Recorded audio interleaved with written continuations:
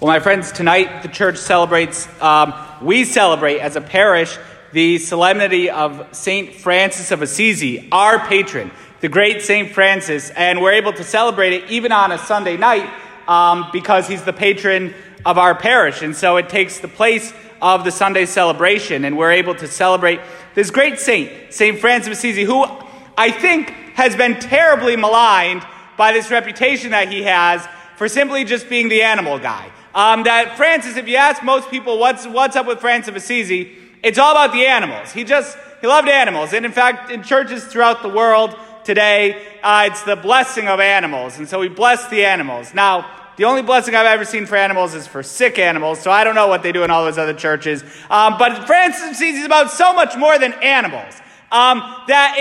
This is a man who totally loved God. This is a man who was captivated by the fire of Almighty God and this call to follow him. Francis, as a young man, was very involved in worldly ambitions. His father was a wealthy clothing merchant, and Francis wanted to be a knight. He fought in a battle with the neighboring city Perugia. He was wounded, he was captured, and he was in prison, that he really began to hear this call to follow our Lord in the gospel. And in a particular moment of his life, Francis was praying in the church of San Damiano in Assisi, where the cross, which is typically the cross associated with St. Francis, San Damiano cross, spoke to him and said, "Francis, go and rebuild my house, which has fallen into ruin about you." And Francis looked around at this little dinky church and said, "Okay, I'll do that." And so he thought at first it was this literal thing to rebuild this church of San Damiano that our Lord spoke to him. But it ended up being so much more, that Francis was being called to rebuild the church of God as a reformer of the church, which at the time, unfortunately, was filled with a lot of worldliness. This is it throughout the entire history of the church, that we struggle with worldliness. And worldliness, our Holy Father, Pope Francis, when he visited Assisi within the first year of his pontificate, said very clearly, worldliness is the enemy of Jesus. Like, straight up, worldliness is the enemy of Jesus. But throughout 2,000 years, the members of the church and the institutional church have often struggled with worldliness. And Francis just totally lived contrary to that worldliness of the time. And that he set out, called by the Lord, to really just do something. Look, he didn't set out to found a religious order. There weren't religious orders. There were monasteries, but there weren't these types of religious orders. He didn't want to be the founder of anything. What did he want to do? Follow Jesus Christ. That's all Francis wanted. Just want to follow Jesus Christ.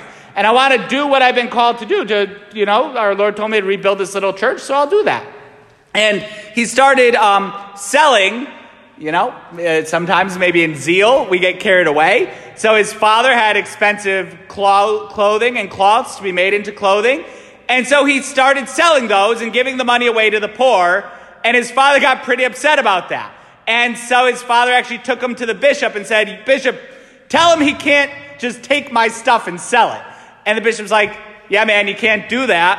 And so Francis like, "Fine, okay, I don't need my father's stuff. God is my father, and he'll provide for me." Now, it's a little interesting because even the clothing on Francis' back was from his father. His father's the guy who sold clothes. So in the presence of the bishop and this crowd that had gathered, he stripped himself totally. And this was a real sign of just throwing off the worldliness and ties to a worldly way of life. And that he was starting almost from scratch, totally from scratch. He didn't even have clothes on his back. Starting from scratch, following our Lord. Look, the gospel is worth it. This is what Francis can teach each of us personally. Living the gospel is worth it, and it's not just about following a little bit. I do well enough, right?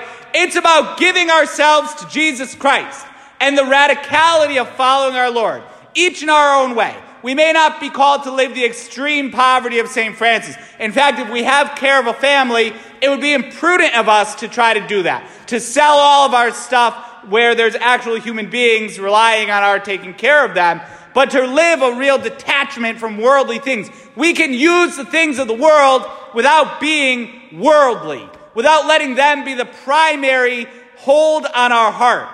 We need to learn from Francis of Assisi to have our hearts set totally on Almighty God and God alone, and that the gospel is worth living, and it's worth living radically. Do we actually? I am sick of just whatever Catholicism, where we are just, we're just doing it and it's normal, and we don't make waves or rock any boats or whatever. We need to live the gospel radically. The gospel is a radical thing. To really give ourselves to Jesus Christ is a radical thing, and that we need to live that type of radicality. The Franciscans live that. They live it in their poverty, and they live it in their peace. Usually Franciscans greet people, pace bene in Italian, pace bene, peace and goodness to you. The Franciscans, when they went and Francis wanted to go and convert the Sultan at the time. And so he just was like, okay, let's go walk over there and try to convert the Sultan.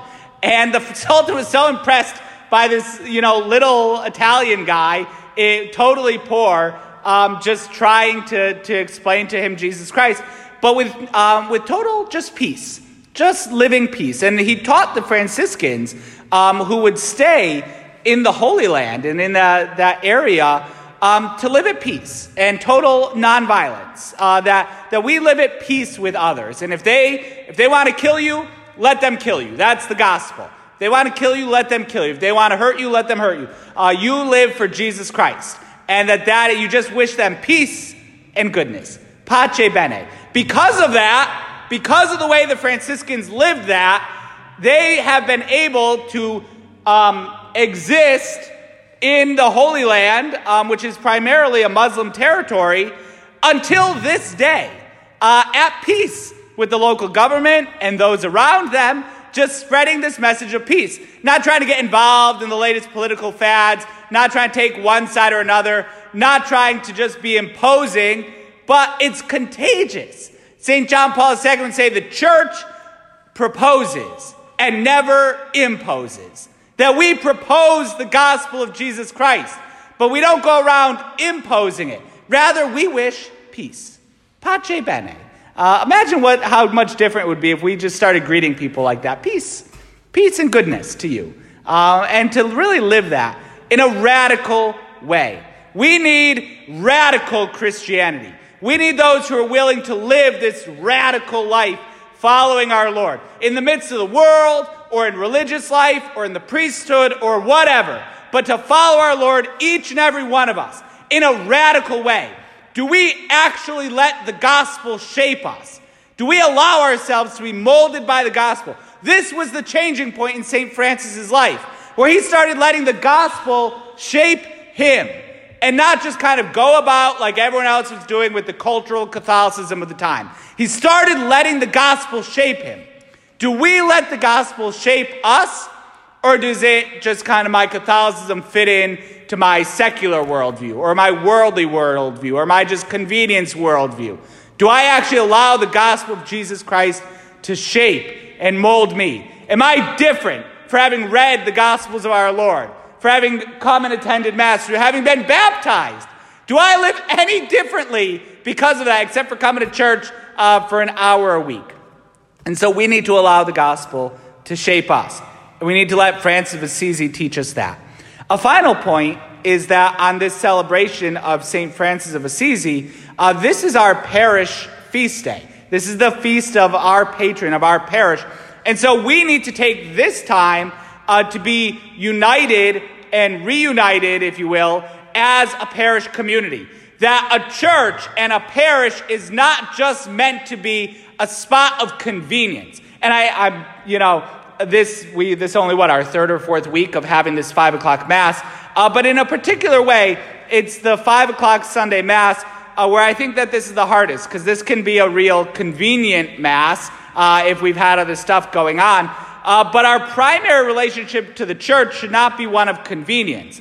Is this an actual community of faith centered around the Eucharist, the altar, and the love of God? That's what a parish is. A community of faith centered around the Eucharist, and particularly the Eucharistic sacrifice in the Sunday celebration of Mass. A parish is not just isolated individuals fulfilling their own piety on a Sunday or just visiting to pray. A parish is an actual community of believers centered around the Eucharist. And so on this feast of our patron, St. Francis of Assisi, we have to renew that we are actually not just isolated individuals coming here to pray, but that we are a real community of believers in Jesus Christ who are gathered around his altar. And if we've been a little too individualistic in the way that we go about living our faith, then we need to today be willing to actually be part of a community. And that this is our community. We celebrate today our parish. That this is the feast for our parish. And so we really need to celebrate our patron. And allow St. Francis to gather us together as this community. Communities gather. I said St. Francis didn't want to found anything. But as he started living the gospel and living it radically, some people are like, hey, I want to do that too. What you're doing inspires me, and I want to join you. And then more and more and more people came to follow and live like him.